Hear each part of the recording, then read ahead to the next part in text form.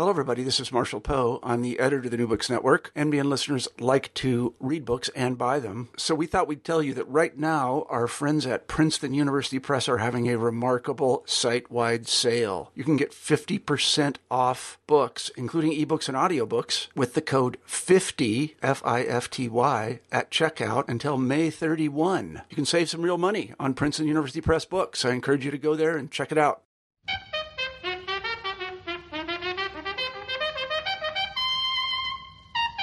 Hello, everyone. This is Mireille Génaud, and you're listening to the New Books in African Studies podcast. Joining me today is Professor Jean-Germain Gros, Professor of Political Science and Public Policy Administration at the University of Missouri, St. Louis in St. Louis, Missouri. He's the author of State Failure, Underdevelopment, and Foreign Intervention in Haiti, and the co-author of When Reality Contradicts Rhetoric, World Bank Lending Practices in Developing Countries in Historical, Theoretical, and Empirical Perspectives. Today we'll be discussing his new book, Healthcare Policy in Africa, Institutions and Politics from Colonialism to the Present, published by Rowman and Littlefield. Professor Gros, welcome to the podcast. Thank you. It's a pleasure for me to be with you today. Great. I wonder if you would begin by telling us a bit about yourself. Well, I am as you mentioned, a professor of political science and Public Policy Administration at the University of Missouri, St. Louis, USA. I started as an assistant professor and became a full professor in 2013. I did my graduate work at the University of California at Berkeley, political science. My areas of specialty were African politics, comparative politics, and public administration. I received the master's degree from the State University of New York at Binghamton in MPA, Master's in Public Administration, and before that a bachelor's degree also from the State University of New York at Binghamton in economics and sociology. I have visited and worked in about 15 African countries. I was born in the Caribbean, specifically in Haiti. So my work basically spans the African world, both diaspora and continental. I really enjoyed reading this book, and I really enjoyed the fact, just the fact of this book, because I think it certainly contributes a significant amount to the scholarship regarding healthcare in Africa. So I'm really looking forward to hearing you talk more about it. I wonder if we begin with your introduction, where you go through a review of the dominant schools of thought in policy studies, and you explicate some key terms that recur throughout the book. Among those, healthcare policy and public policy. And I wonder if you could give us a working definition of healthcare policy. Well, as you mentioned, basically in the book, I start by examining the state of African studies in the last 30 years. And what I notice is that policy in Africa has tended to be neglected. In the 1980s, the emphasis in African studies was on structural adjustment, economic reform, which was understandable, because the 1980s are known in African studies as Africa's lost decade. Mm-hmm. And then at the beginning of the 1990s, you had a transition from a focus on economic reform to a focus on democratic reform, democratic transition. And then towards the end of the 1990s and early 2000, the focus again shifted to conflicts, state failure, particularly ethnic conflicts and the Great Lakes. So what I try to do in this chapter and in this book is to fill in the gap in African studies by focusing on policy, specifically healthcare policy. What do I mean by healthcare policy? Well, healthcare policy refers to the actions or decisions undertaken by the authorities of a community, such as a country, regarding the health of its citizens. These decisions can either be active or passive, that is to say, non-decisions. However, I hasten to point out that even though government tends to underwrite healthcare policy, government actors are not the only actors in the making of healthcare policy. In developing countries in particular, numerous non-governmental organizations and private actors are also involved in the process, sometimes even supplanting or surpassing government. And so, to take an example, in Rwanda, cancer care, the largest provider of cancer care is basically Partners in Health, which is located in a town called Butaro. In addition, Partners in Health trains Rwandan cancer specialists. Before that, before Partners in Health, there were very few cancer specialists in Rwanda. Now, this one organization working closely with the government of Rwanda is training doctors in cancer treatment.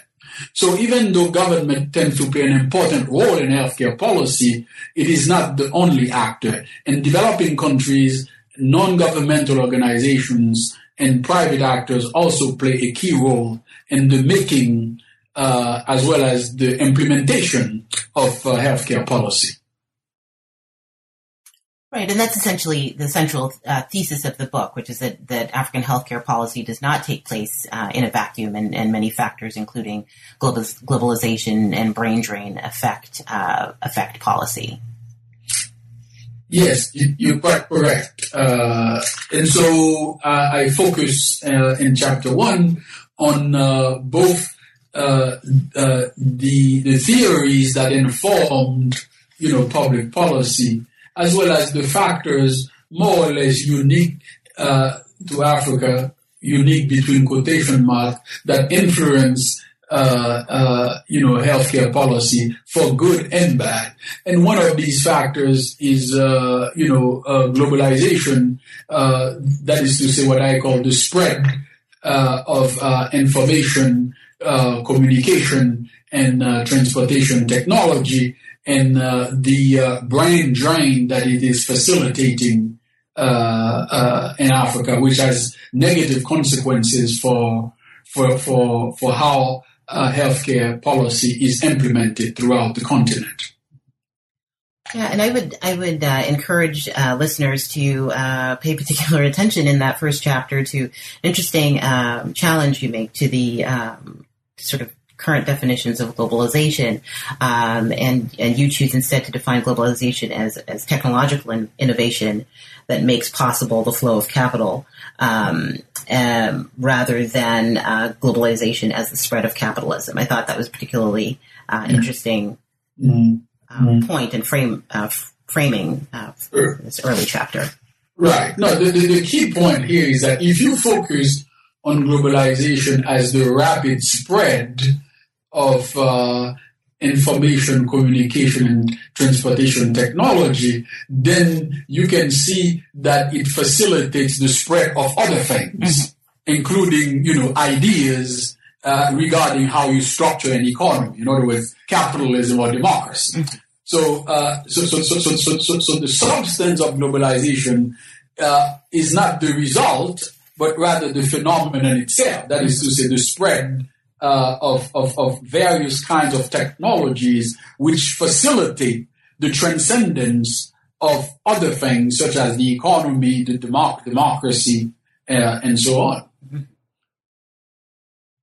And so globalization, for example, is playing an important role in African healthcare to the extent that in some African hospitals, such as, again, Partners in Health's hospital in Butaro, Rwanda, surgeries being performed in Rwanda can now be observed by doctors at Massachusetts General Hospital.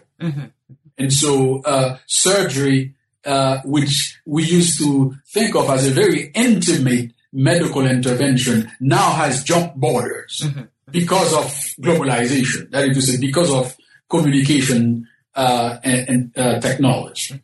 And we have a number of instances and a number of other examples like this where, again, technology is driving how we think about healthcare, how we frame healthcare issues. So things such as total quality management, managed care. In other words, the very language, the very idioms that African healthcare policymakers use now to talk about healthcare in Africa essentially are driven by technology. And so in Ghana, there is an emphasis on having, electronic medical files, okay, as a way of reducing costs and managing the Ghanaian healthcare system better. You see, there is also an emphasis on providing information about different kinds of providers so that Ghanaian patients can make informed decisions. Again, this is being driven by information technology. Interesting. Well, and I'll definitely ask you to come back to the Ghanaian example later on in our discussion, because it's a very rich example and provides insight into a lot of the things taken up in the book. So.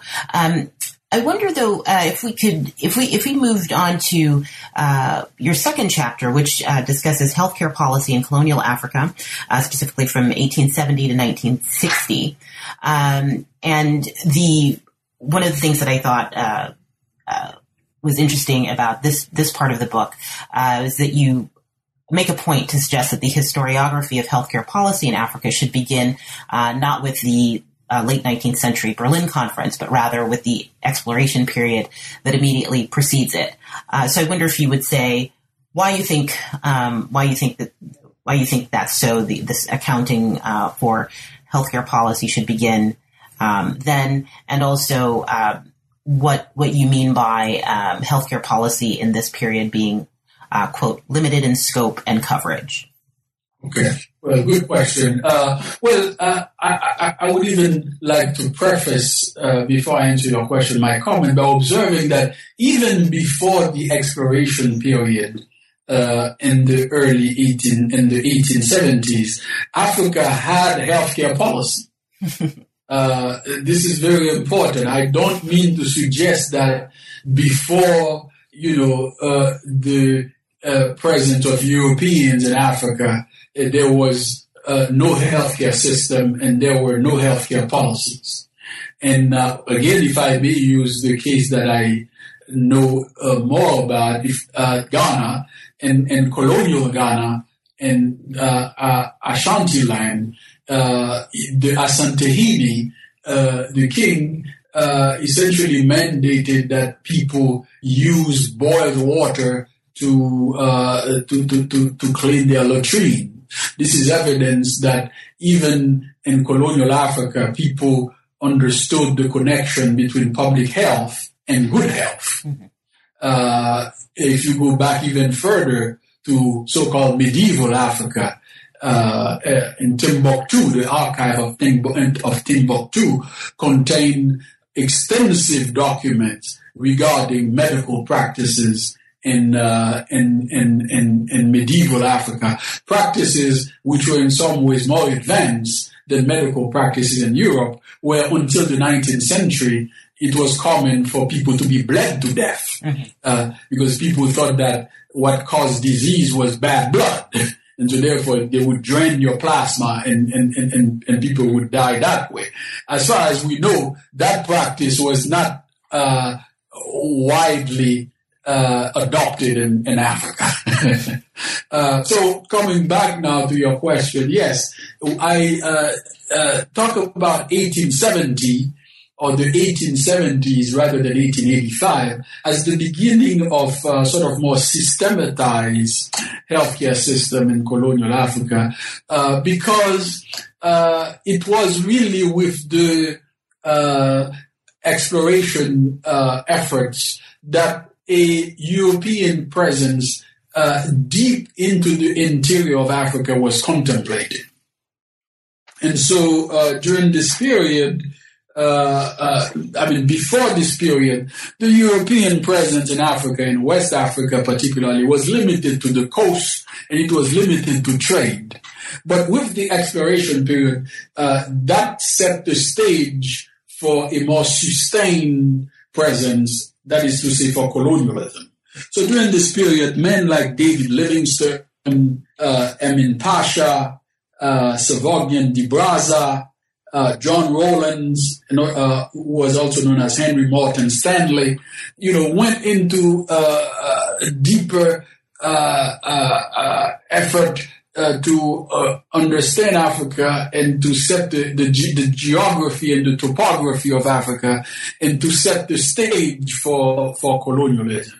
So as they went into these explorations, they encountered diseases which they had to cure for themselves.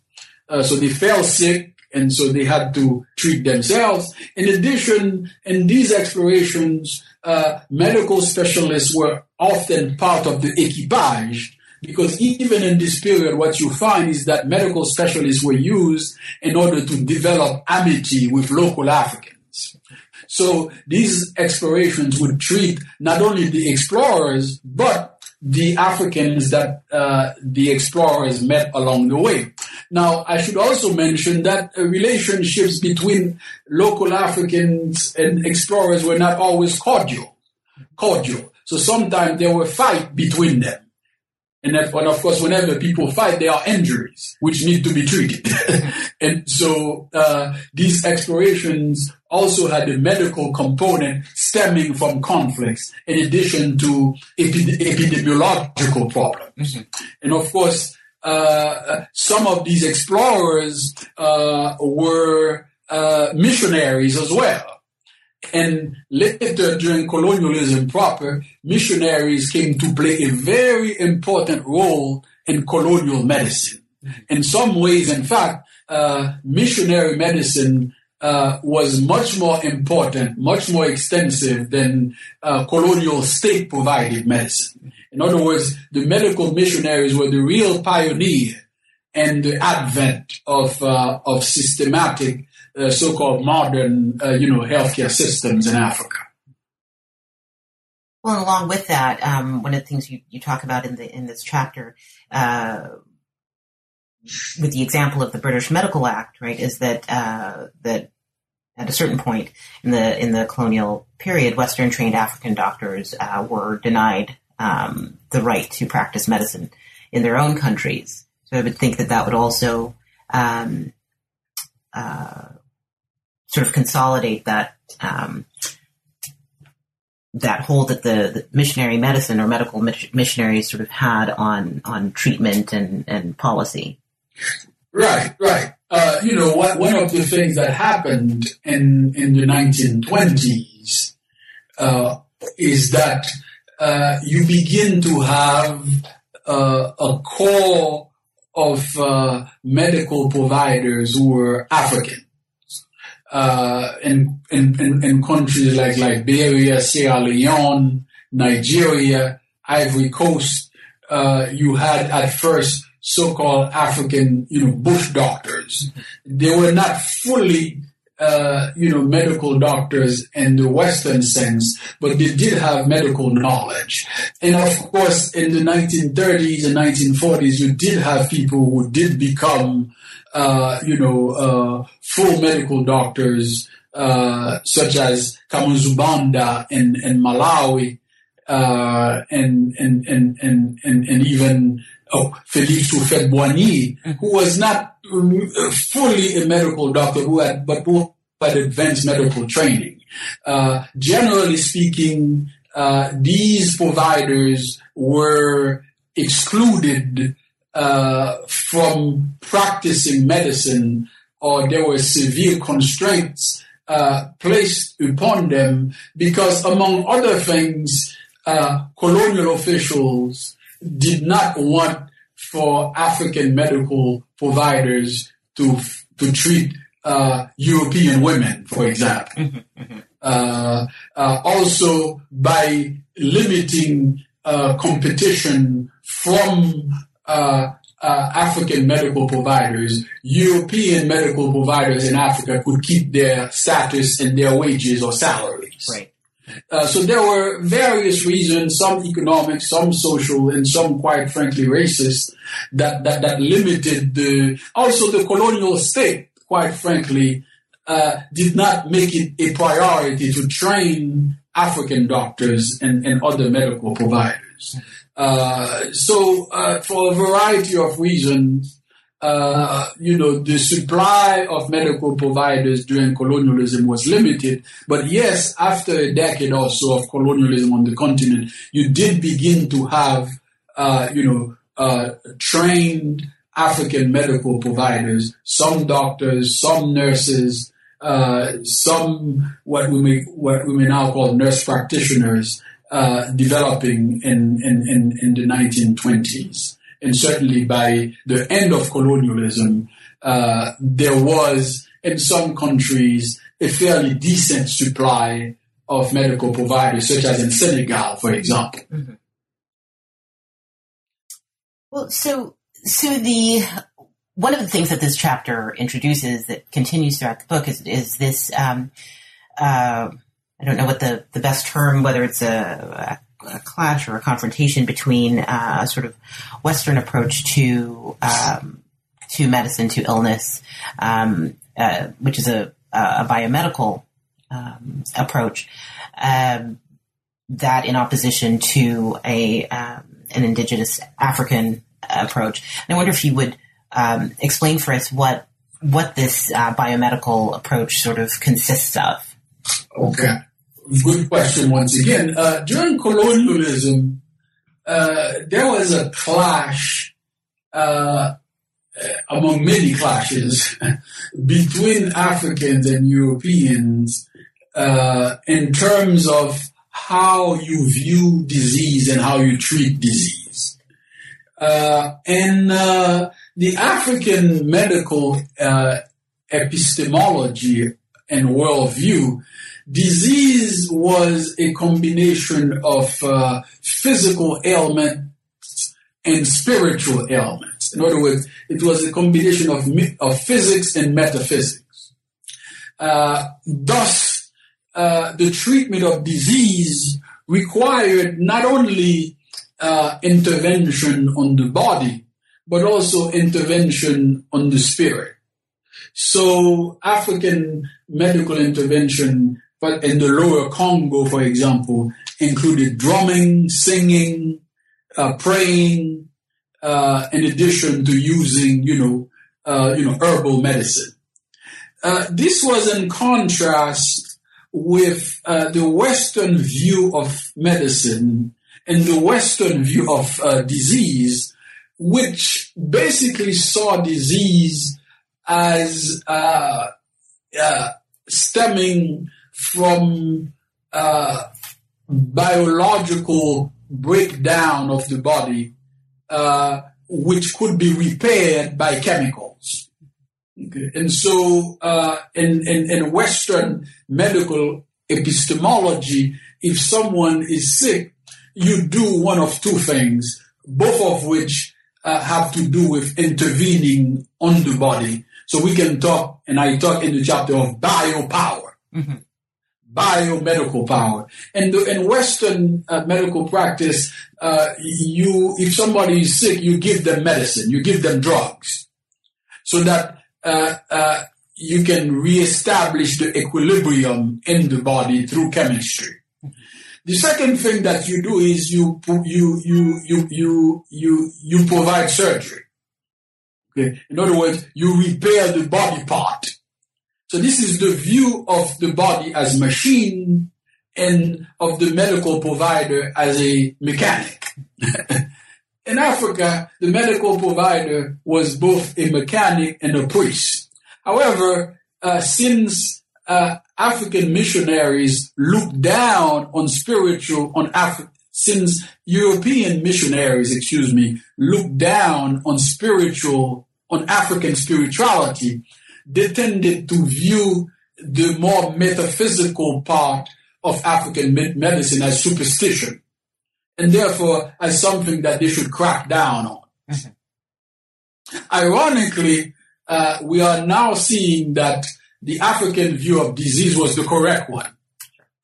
That increasingly in Western medicine, we recognize that you not only intervene on the body, but also the predisposition of the mind has an important bearing on how well the body is repaired.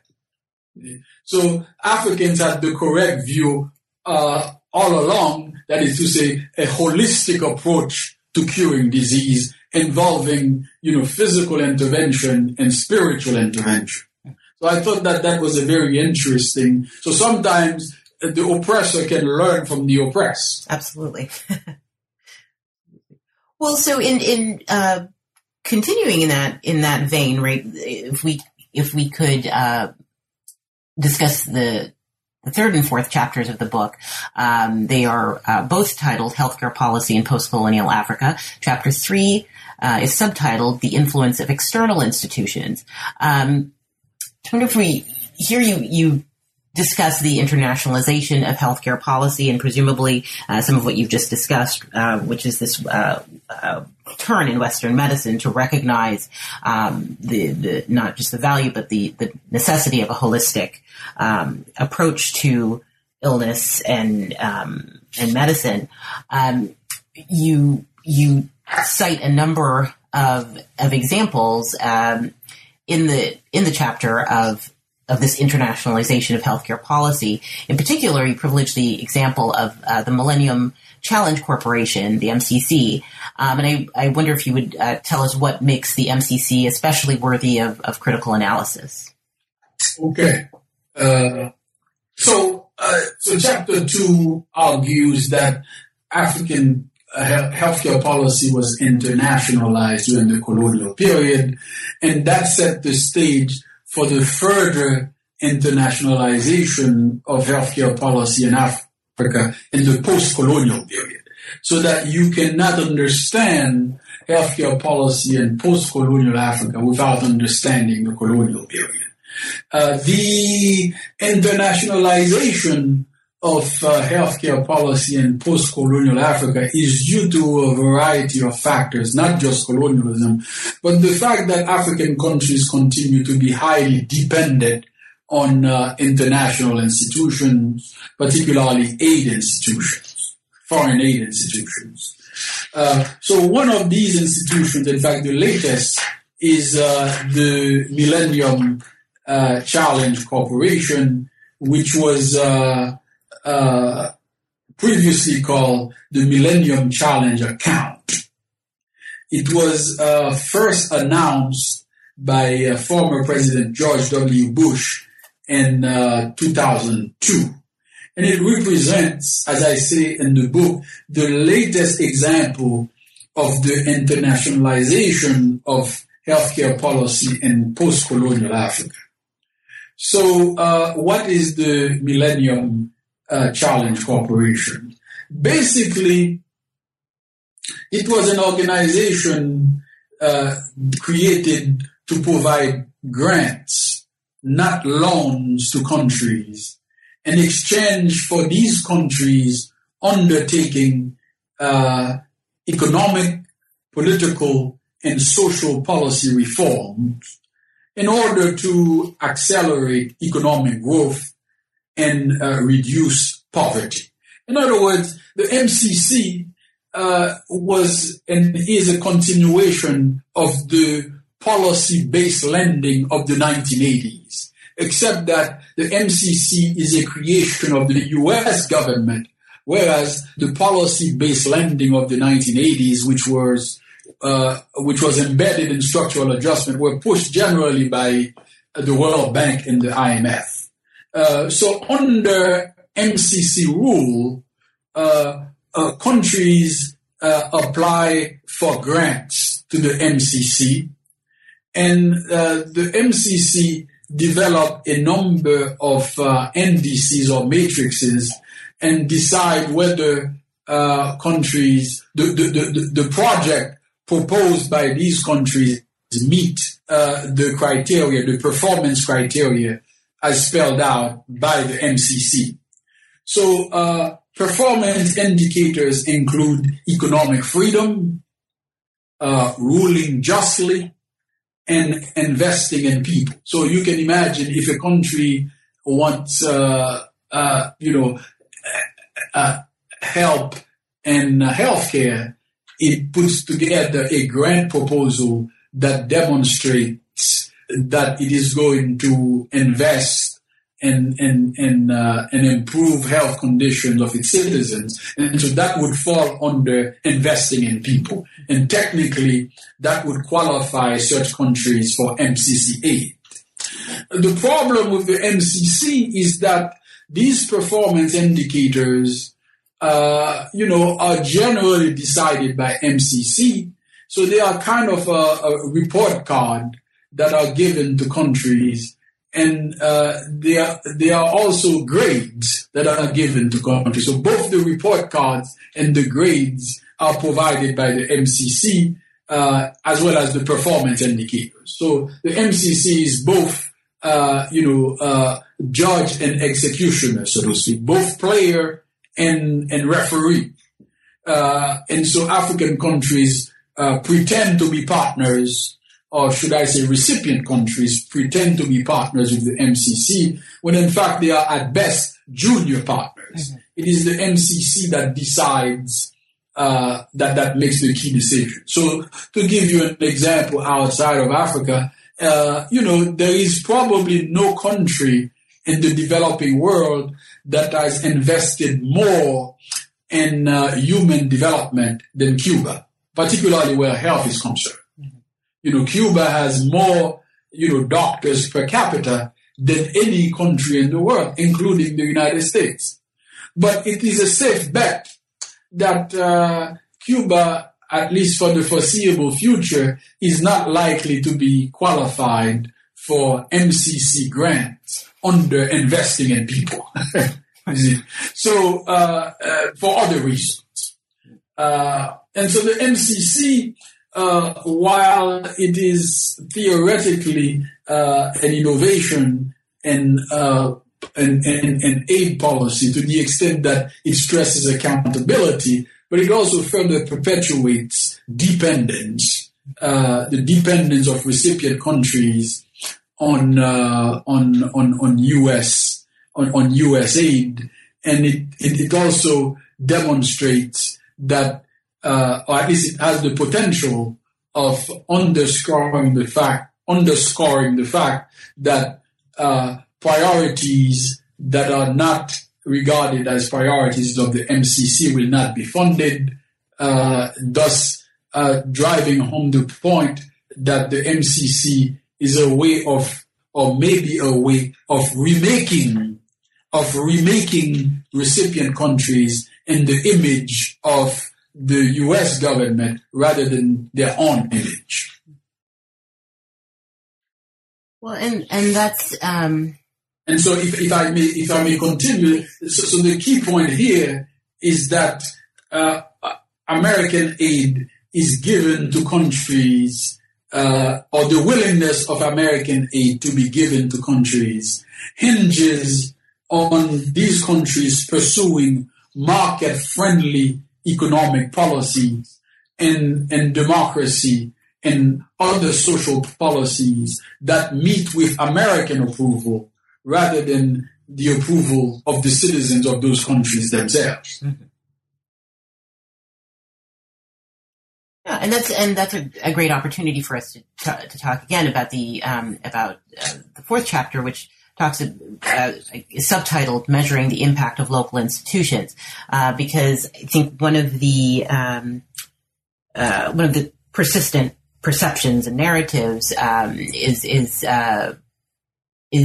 of this imbalance in terms of what African countries or states are willing or able to do in terms of setting policy for their citizens, and as you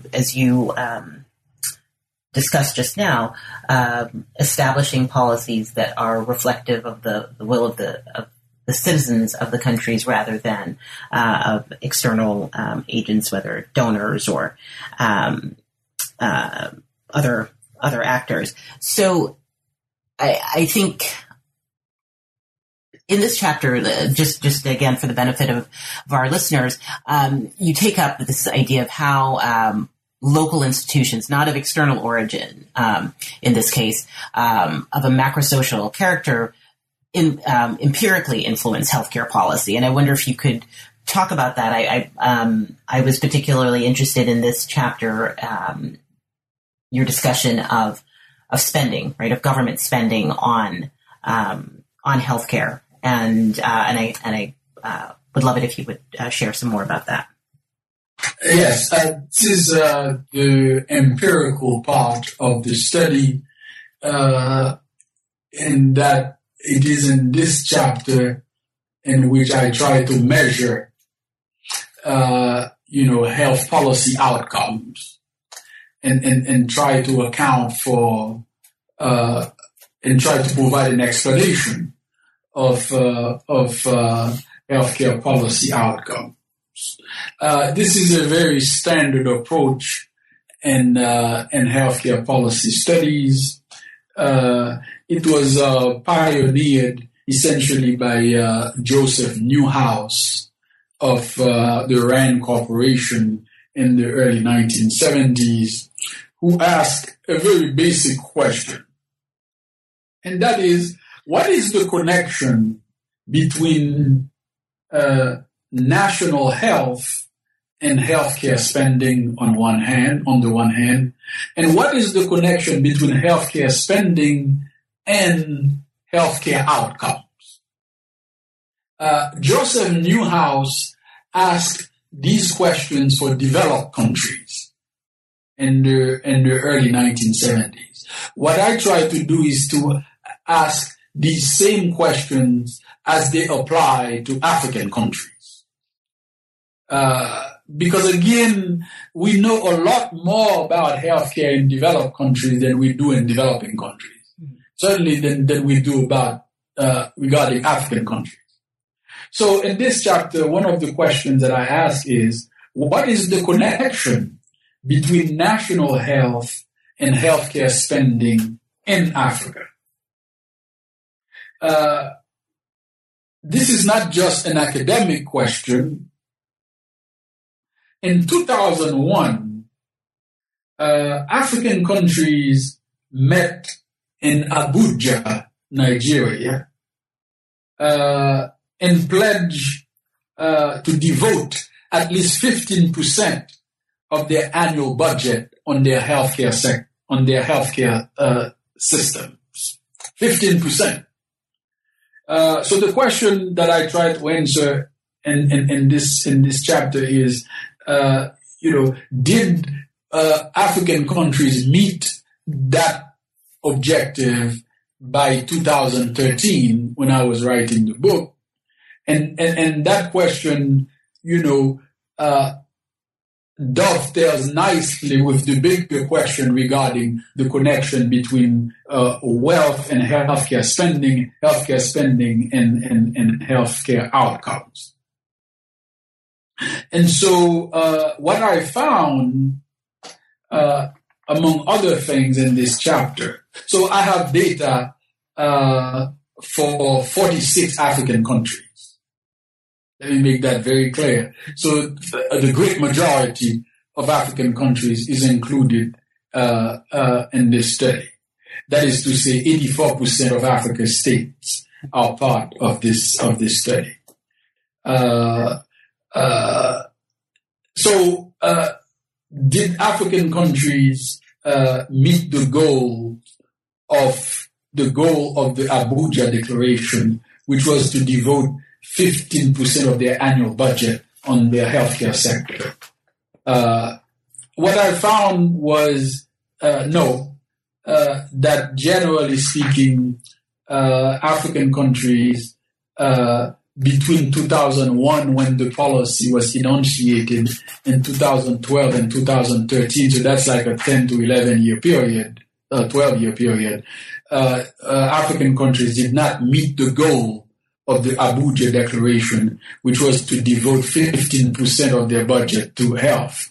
However, what I found, which was very interesting, was that to the extent that African countries were approaching meeting the Abuja Declaration,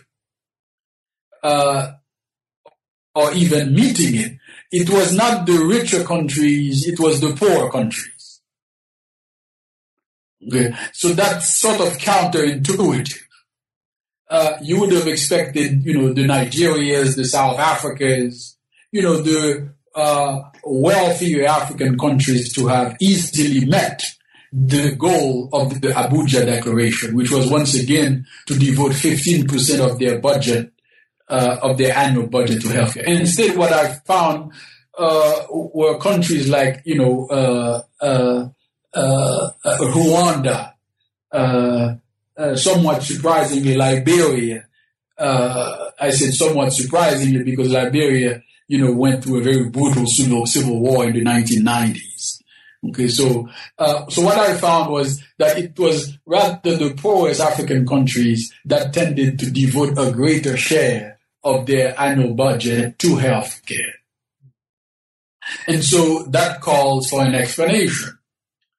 And the most plausible one for me, given the data, was that the poorest African countries had qualified for debt relief during this period, provided that they use the foregone interest payments to devote to their healthcare system.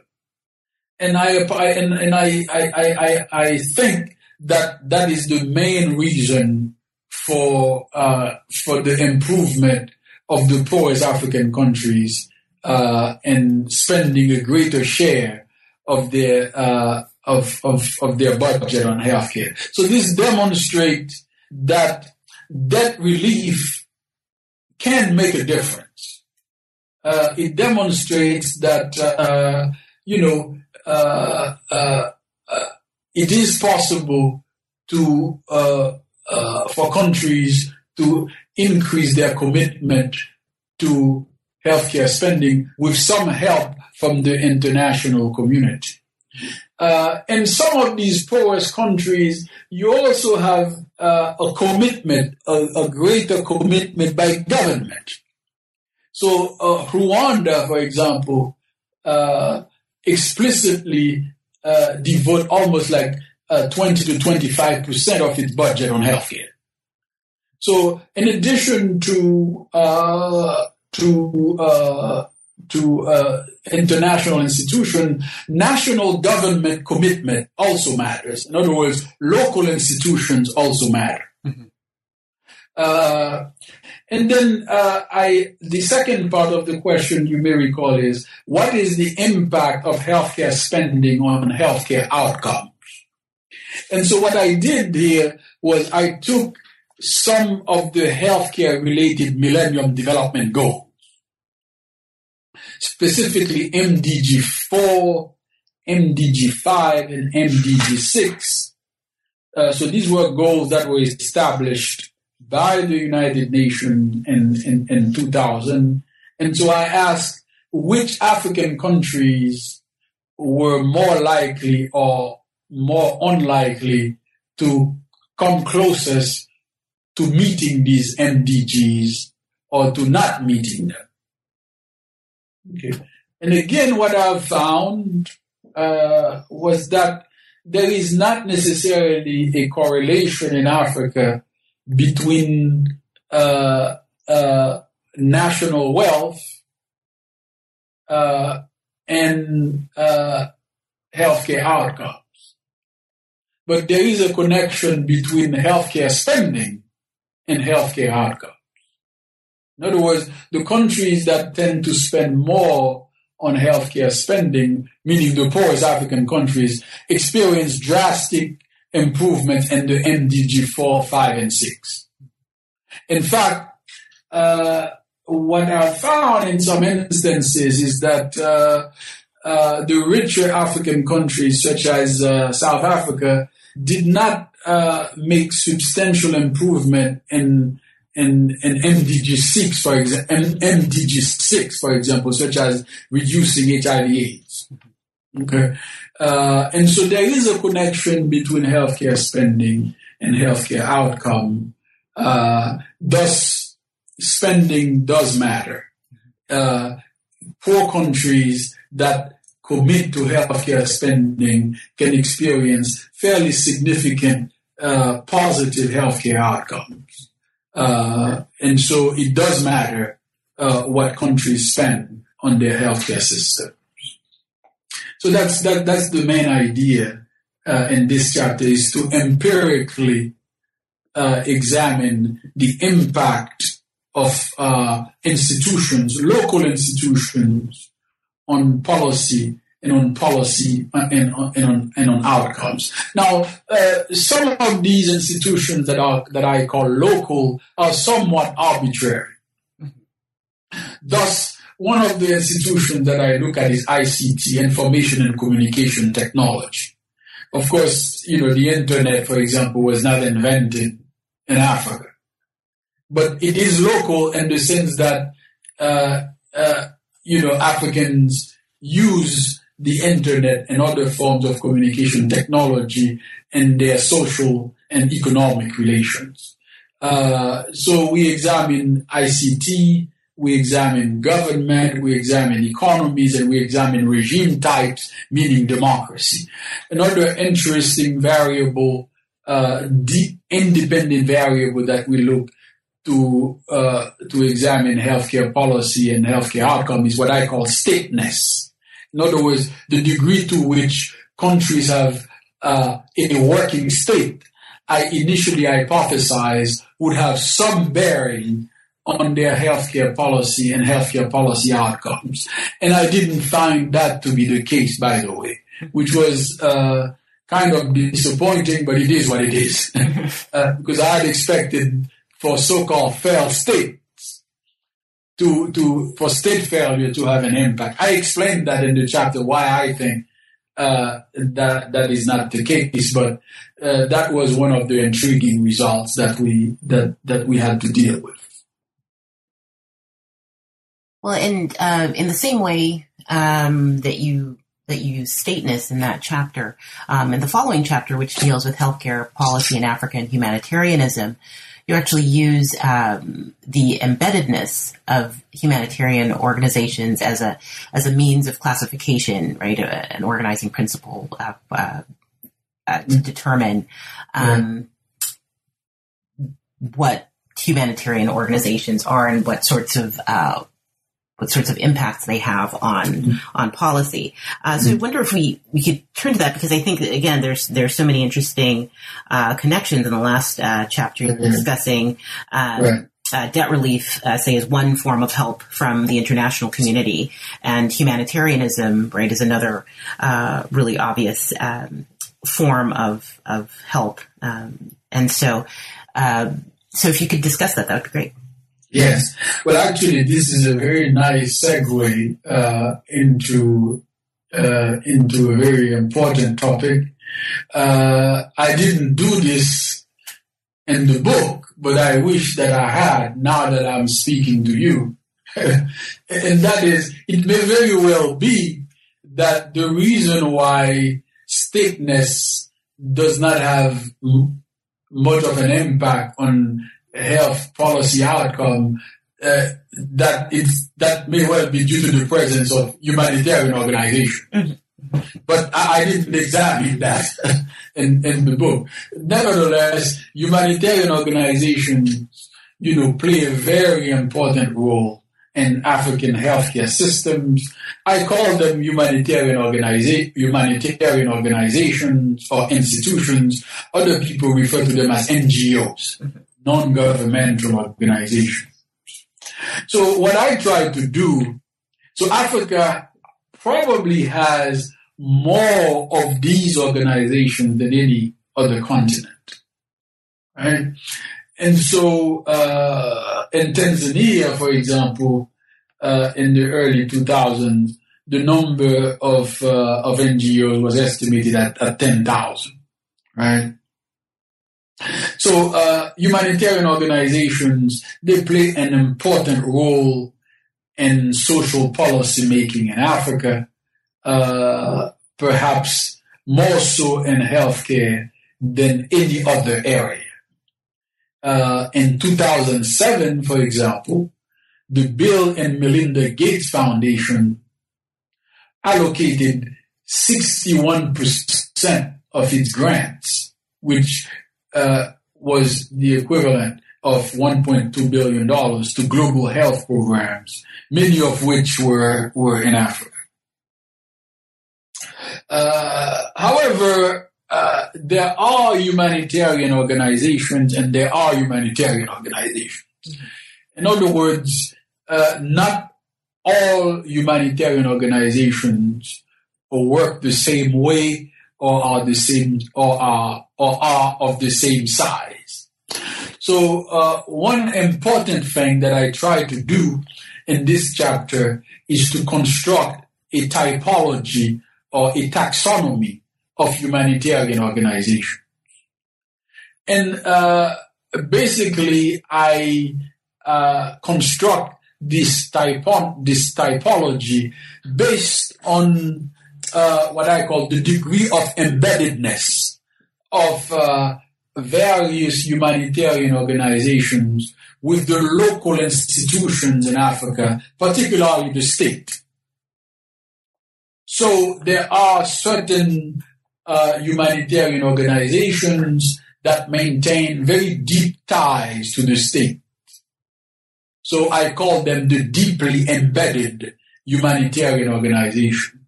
So these organizations, in fact, can be seen as the implementing agents of the state. So state officials, they make policy and then they more or less rely on these humanitarian organizations to implement policy. Right? So that's the deeply embedded humanitarian organization. So it's part of it's part of the system of governance, in other words. And then you have other types of humanitarian organizations that are less embedded with the state and other local institutions. So one example of a deeply embedded humanitarian organization would be Paul Farmer's Partners in Health, which I talked about earlier in Rwanda. But Partners in Health also operate, clinics in Lesotho and in Swaziland and outside of Africa in Haiti. In all of these countries, basically, Partners in Health, if I may be redundant, partners with local governments, national governments, and become essentially part of the state-provided or state-supported healthcare system.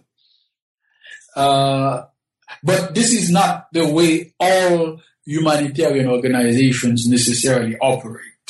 There are some humanitarian organizations that make it a policy to keep their distance vis-a-vis local institutions, particularly the state.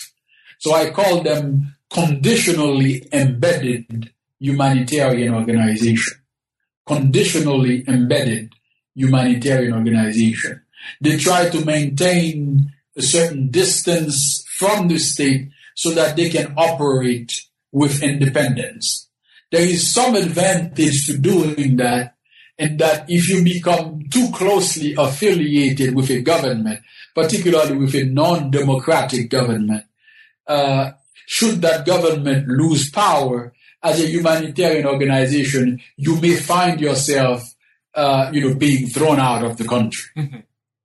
Okay, but at the same time, by partnering with an existing government, you may have access to resources and you may have freedom of mobility that you may not otherwise have had if you had maintained your distance. So how much humanitarian organizations are embedded or not embedded in the societies in which they operate offer advantages and disadvantages. And so as a humanitarian organization, you have to decide, which strategy is best for you. In the book, I talk about a very interesting type of humanitarian organization. That is what I call the globally embedded and multifaceted humanitarian organization, GEMO. An example of that would be the Bill and Melinda Gates Foundation. The Carter Center would be another example of a globally embedded and multifaceted humanitarian organization. So these are what I call them the humanitarian equivalent of multinational corporations. In fact, as you well know, the Bill and Melinda Gates Foundation was founded by the former head of one of the largest multinational corporations, Microsoft. Okay, so this is something that has happened in the late 20th century. That happened in the late 20th century and early 21st century, where multimillionaires and billionaires are establishing foundations that are transnational in scope and that are also multifaceted. So if you look at the early humanitarian organizations in the West, such as, the Ford Foundation, the Rockefeller Foundation, they did do some work overseas, but generally speaking, they were national in scope and interest. Now what you have is, again, the internationalization of humanitarian humanitarian work, and so the Bill and Melinda Gates Foundation dwarfs not only the budget of healthcare ministries in Africa, but the budget even of the World Health Organization. So in this sense, humanitarianism is getting even bigger than states and multilateral agencies. Right? But another thing that's occurring in healthcare in Africa is that you are beginning to have, as more and more Africans become billionaires, you are also beginning to have Africa-centered and Africa-born humanitarian organizations that are also transnational. Right. Like the Dangote Foundation. So you have the Dangote Foundation in Nigeria. It's based in Nigeria, but it played an important role, for example, during the Ebola crisis in Liberia. You have the Shandaria Foundation in Kenya, which is led by the Shandaria, conglomerate. This is a very interesting development in that historically in Africa, Africans, wealthier Africans, were engaged in humanitarian work, but they tended to be informal. Okay? It is, as I mentioned in the chapter, it is a rare African of some means that do not take care of at least the extended family, if not, the village. So there has always been humanitarian work in Africa by the well-to-do, but now it's becoming more systematized and more organized, but I hesitate to say more Western. Right. But, you get my point. And furthermore, these humanitarian organizations like the Dangote Foundation, they are not only operating outside of their African country of origin, they are even operating outside of the continent. So during the earthquake in Pakistan, for example, in the first decade of the 2000s, the Dangote Foundation donated money to Pakistan. Okay, that's an important development, at least for me, in that Africa and the popular imagination is always thought of as a recipient place, and Africans as taking. Well, Africans are also giving, in the humanitarian field, and that's an interesting development. So as more and more Africans succeed economically, we can expect the humanitarian sector in Africa to become more Africa-centered, and that may have consequences for the type of health projects that they pursue. Mm-hmm. That they may pursue projects that are more, sensitive to African needs, mm-hmm. rather than sensitive to what the West thinks Africa needs. Yeah, and again, that's sort of autonomy and freedom to determine their own course is something interesting that came up as well in this chapter, which is the cultural differences with regard to charity, and this again we don't need to go into it, but these cultural differences in terms of how Africans view charity and humanitarianism again are present something of a divergence along the same lines as you discussed in earlier chapters. The different approaches to illness and healing and medicine. So so that it's a really I really did at the risk of betraying a favorite chapter. The chapter on humanitarianism might well have been one I enjoyed most. So, well, thank you. But that's not to that's not to slight any of the other chapters, including the 6th chapter, where you look in particular at healthcare policy in Botswana, Ghana, and Rwanda. The chapter subtitle is Agency and Institutions, and you conclude in this chapter that agency and institutions determine healthcare policy in these 3 countries where one might expect agency, which you define, I should say, much earlier in the book, to be the sole determinant of policy. And so I wonder, starting from this conclusion, if you tell us why. So what's the basis there, right? Why we might expect agency to be the sole determinant of policy.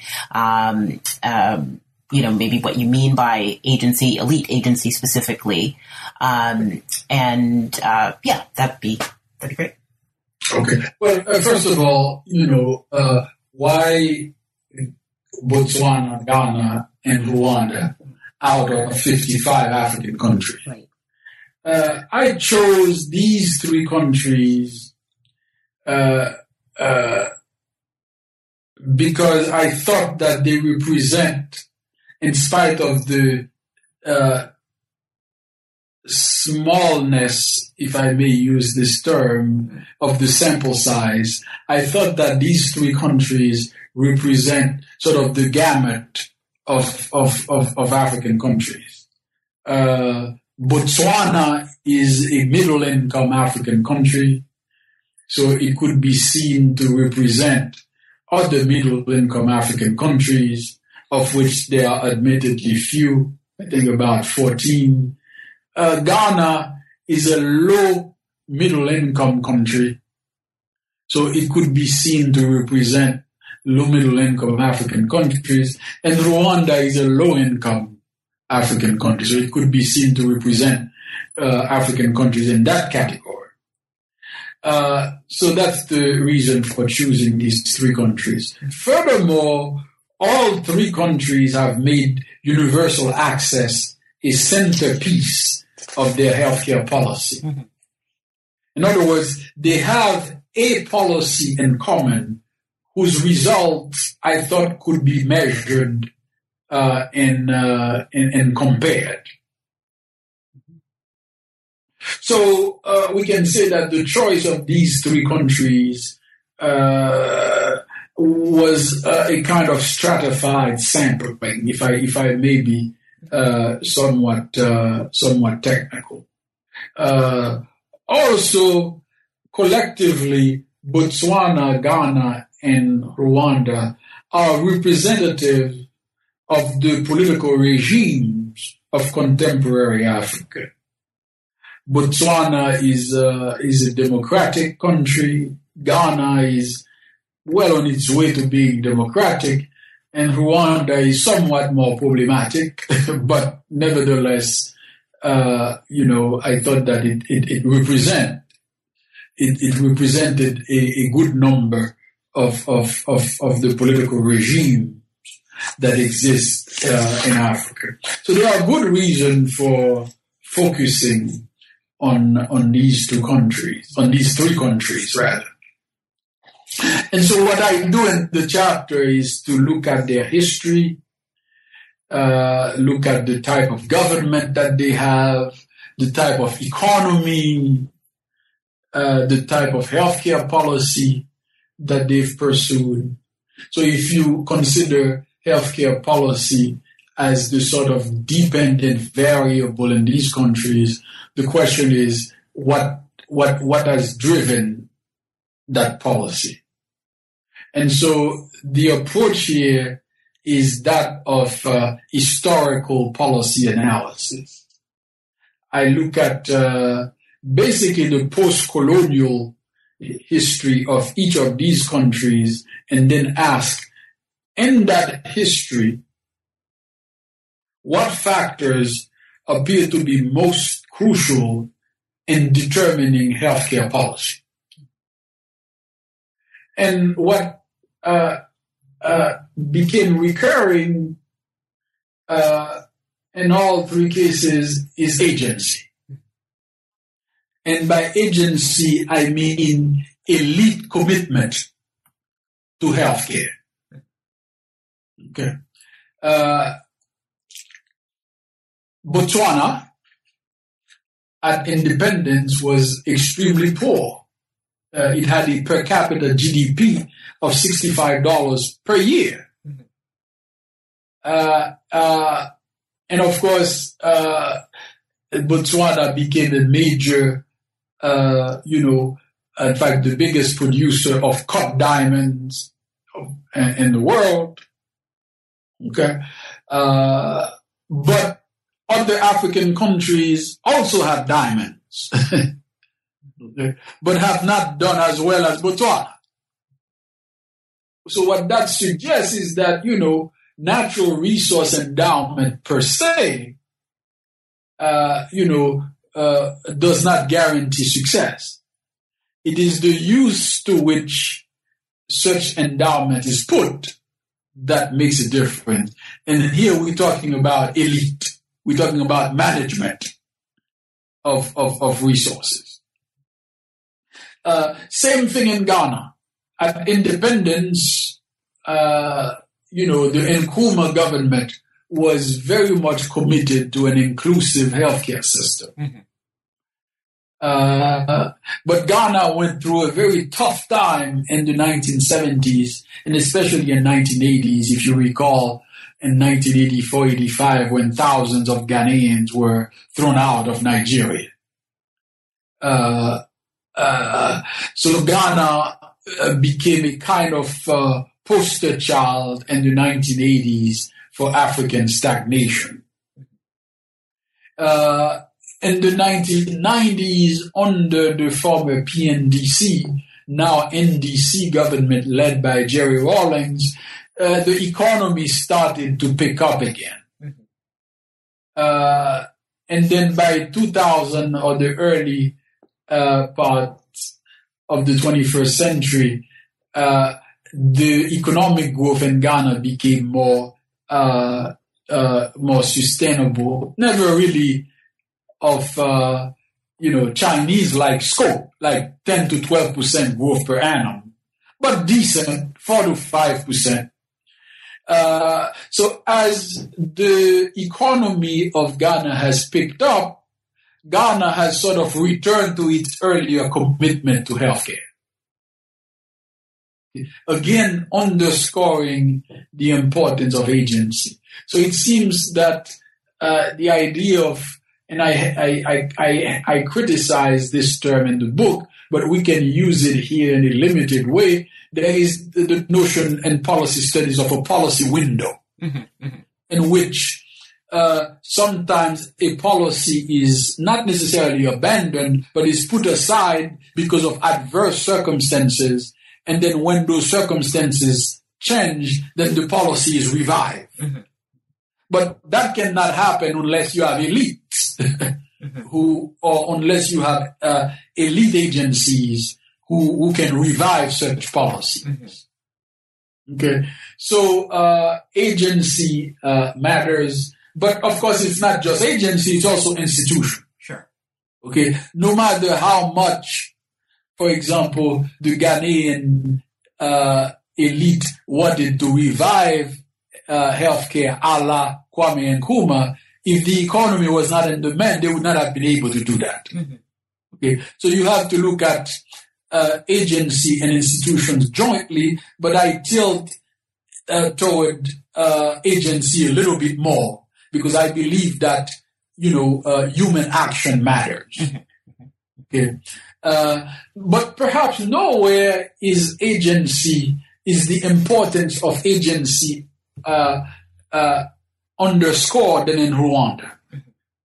I mean, Rwanda, this is a country that experienced genocide. In 1994. It lost anywhere between 800,000 and 1 million people in the span of 3 years. And I remember writing an article, my very first article as a young faculty member was on failed states. And at that time, I classified Rwanda as a failed state. That was back in 1995. Well, I can tell you that Rwanda is not in that category, at least for the past 10 years. And it is one of the biggest spenders on healthcare in Africa. Why? Because of the commitment of the RPF, led by Paul Kagame, to improving healthcare and other social conditions, which the Rwandese regime see as a way of legitimizing itself. Okay. The regime does not necessarily use democratic or political legitimacy, it uses social legitimacy.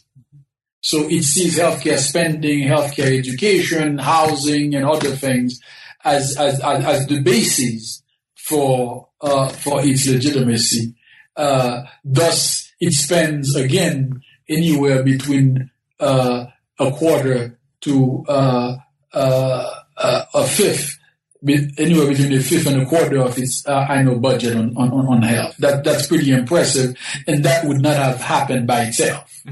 The elite made the calculation that improving the standards of living of people mattered for our right to govern. Okay, but again, that commitment would not have been honored if the Rwandese government, or as they say, the Rwandan government, did not perform better economically. So again, it's not agency versus institution, it's agency and institution with a kind of tilt toward agency.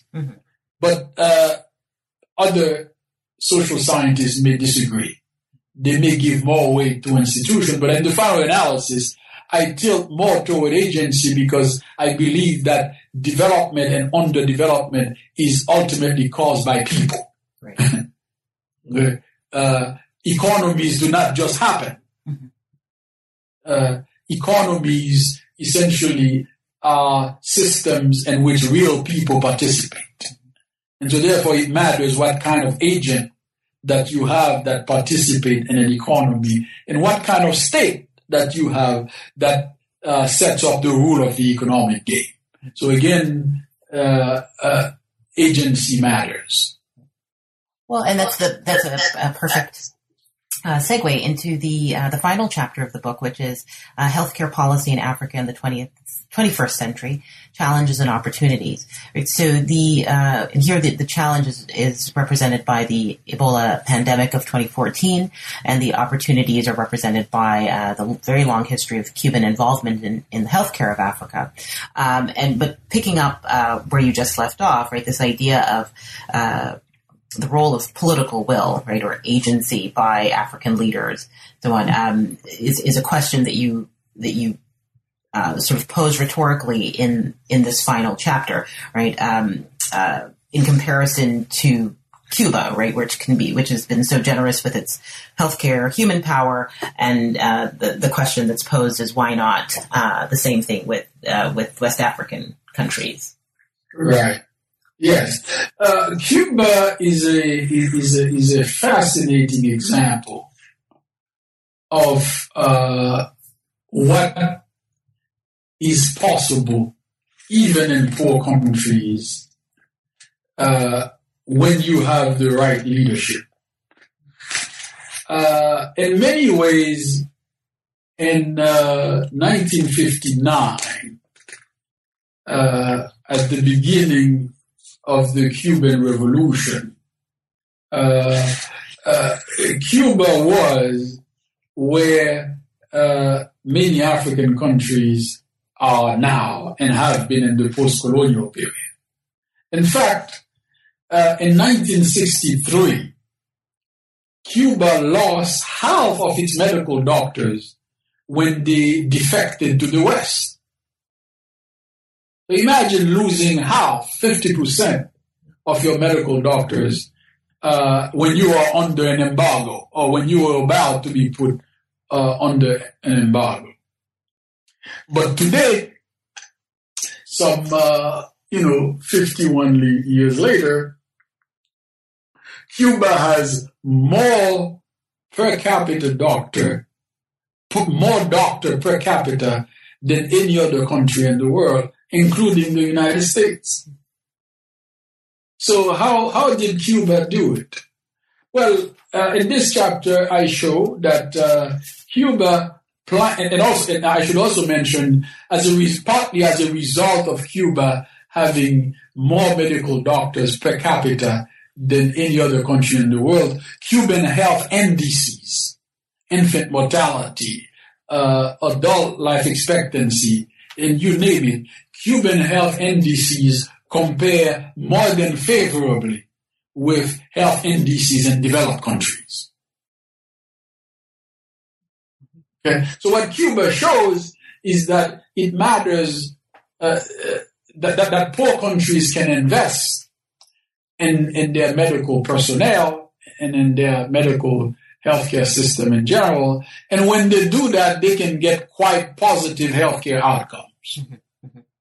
So in other words, you don't have to be rich to have a decent healthcare system, and you don't have to be rich to have people have healthy lives.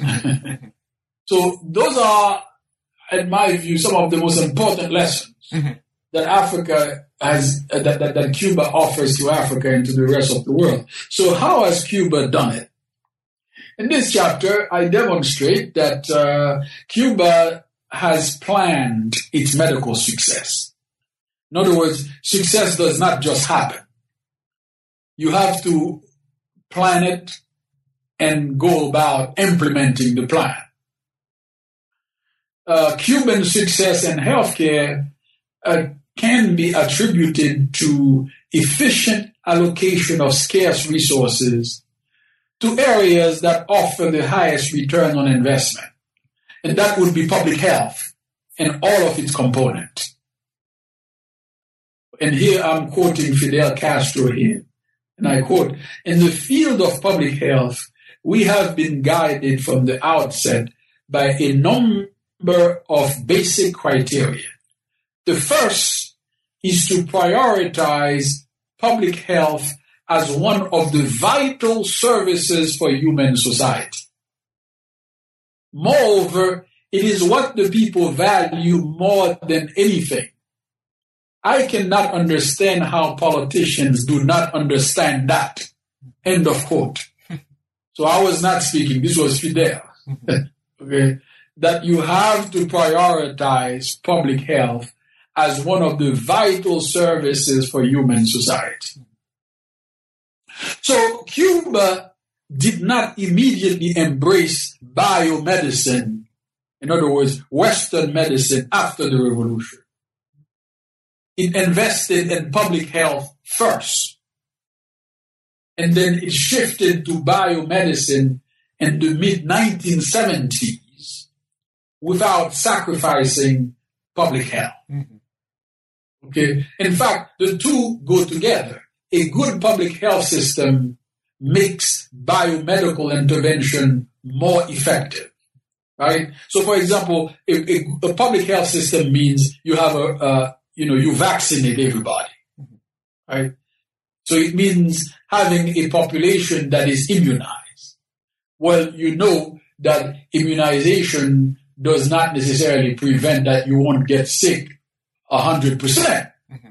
But if you are immunized and you should get sick, you are an easier patient to treat than if you are not immunized. Right?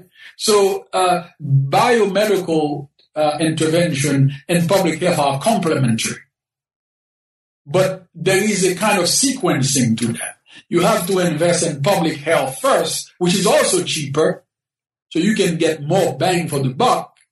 Once you get people healthy, you get them vaccinated, you get them to drink clean drinking water, and so on. Then you can shift to treating the more, chronic diseases such as, heart disease, diabetes, high blood pressure, etc. Okay. And so that's what Cuba did. Cuba invested in public health before it could invest in biomedicine. The problem in Africa is this, that because in part of the legacy of the colonial period, African governments have tended to prioritize biomedicine over public health. Furthermore, the institutions of biomedicine have tended to have an urban bias. So virtually all of the largest hospitals in Africa tend to be located in cities, for example. Okay? And so to get care, so-called advanced care, people have to come to the city.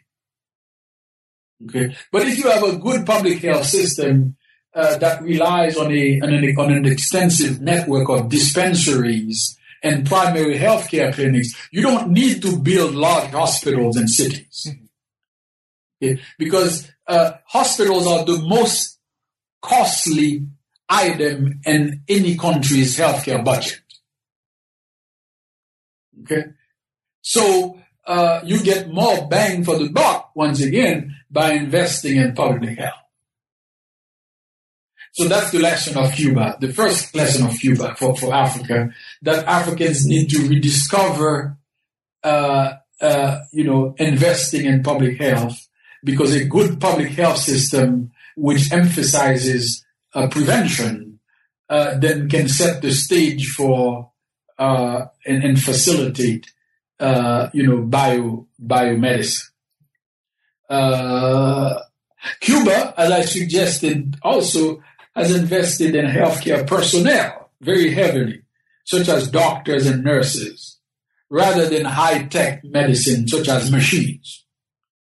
Okay, as I mentioned before, in 1959, the year of the revolution, Cuba had an estimated 6,000 doctors, many of whom were practicing in the greater Havana area. By 1963, Cuba had lost half that number.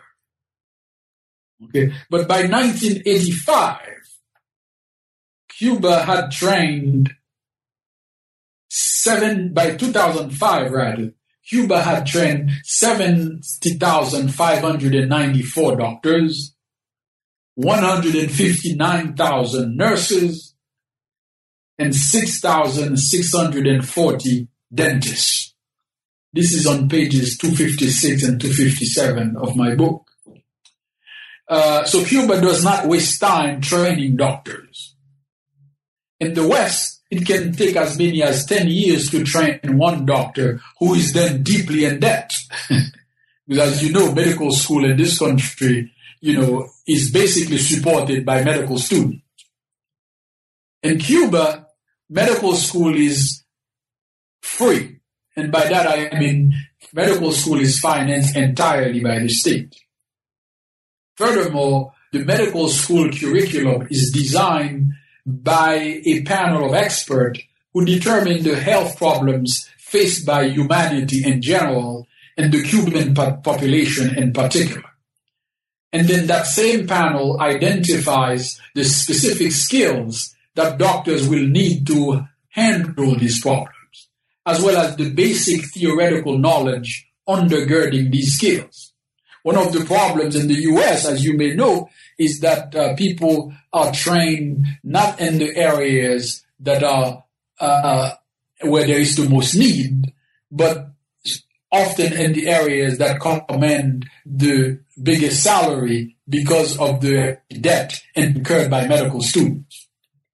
So the U.S. healthcare system and Western healthcare systems in general emphasize specialization over general practice. But to have a healthy population, what you need is general practitioners. Okay, that's the lesson provided by Cuba, training general practitioners who are also trained in public health. And so when you go to Africa, you find that in many countries, the people providing general practitioners, who are general practitioners and who are providing public health, particularly in the rural areas, tend to be Cuban volunteers. Okay, so I advocate in Chapter 7 an arrangement whereby Cuba does with African countries what it already does in Venezuela, for example, where in exchange for oil, say in Nigeria, Cuban doctors would be sent to augment the number of Nigerian doctors and nurses. You might do the same also in Angola and countries that do not have oil but that have some other minerals. It's possible, in other words, for Cuba and African countries to engage in ways that are mutually beneficial. Because Cuba is also a poor country, but it has done tremendously well in the medical field. In the medical field. In fact, Cuba's number one export is, medical skills. So there is no reason why it cannot sell such skills and share such skills. Well, it already shares them, but shares even more with African countries. But even if that were to be the case, you would still be left with the problem of brain drain, right? So even if you increase the supply of doctors, the supply of nurses, dentists in Africa, how do you prevent these people from leaving? So you have to look at the environment in which healthcare is provided in Africa and see what help can be done to encourage people to stay. So people who work for the government in the medical field may be given a bonus, for instance, to practice in the rural areas. There is a tremendous gap in the doctor-patient ratio in Africa. African doctors tend to be concentrated in cities, leaving the countryside without medical providers. So giving people bonuses, offering them subsidies for their houses and petrol for their cars, you have to figure out a way of keeping people in, okay, without using force. Africa also has to develop capacity in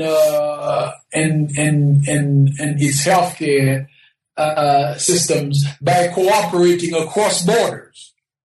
Do you realize that in the entire West Africa sub-region, which easily has 500 million people, including probably nearly 200 million in Nigeria, you don't have one public hospital in the West Africa sub-region that you could compare with a major public hospital in the United States, such as a Cook County Hospital in Chicago a Massachusetts General Hospital in Boston or a Kings County Hospital in Brooklyn, New York. Okay. If countries would pull together and build such a facility, and then allow their citizens to cross borders to receive care in West Africa rather than traveling all the way to the West to receive care, this could go a long way toward improving access to biomedicine in Africa. But again, biomedicine is not the solution by itself. You need a combination of biomedicine as provided in hospitals and other facilities, but also public health. You also need to have behavioral change. Right. One of the things that I've noticed in urban Africa is a rise in obesity, probably caused by the proliferation of fast food restaurants. So there will have to be public health campaigns emphasizing behavior modification. Okay, people eating better, people living less of a sedentary life, people walking instead of driving.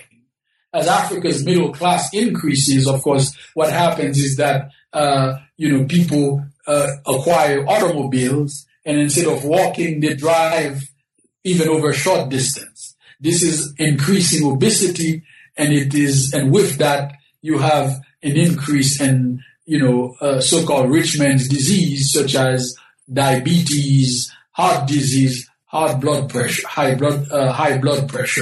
The consumption of processed food may well be responsible for an increase in cancer in parts of Africa. So people have to eat more organic food. And so in the final analysis, healthcare policy has to be holistic. You see, it doesn't have to necessarily to be limited to building health facilities.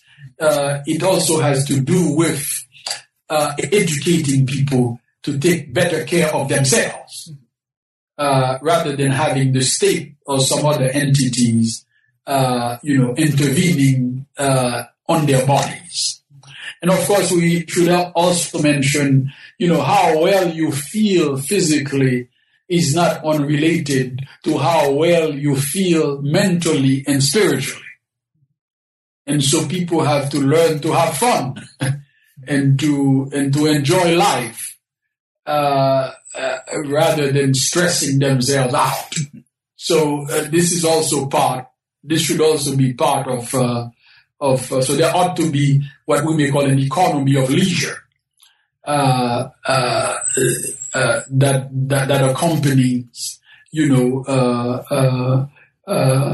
healthcare policy, whereby people's mental predisposition is much more positive, because how well you feel physically, as I just suggested, depends on how badly or how well you feel mentally. So these are all of the issues that we look at in the book, with varying degrees of emphasis. Right. And that's I think a perfect note on which to end. Positive note of taking in factors including leisure, having fun, lowering stress, on a holistic approach to health and healthcare policy. Dr. Crow, I can't thank you enough for spending time discussing a book I enjoyed very much with me today, and I hope you'll come back when you have a future project. I will. Thank you for having me. Okay. Folks, you've been listening to Professor Jean-Germain Croux discuss his new book, Healthcare Policy in Africa, Institutions and Politics from Colonialism to the Present, published by Rowman and Littlefield.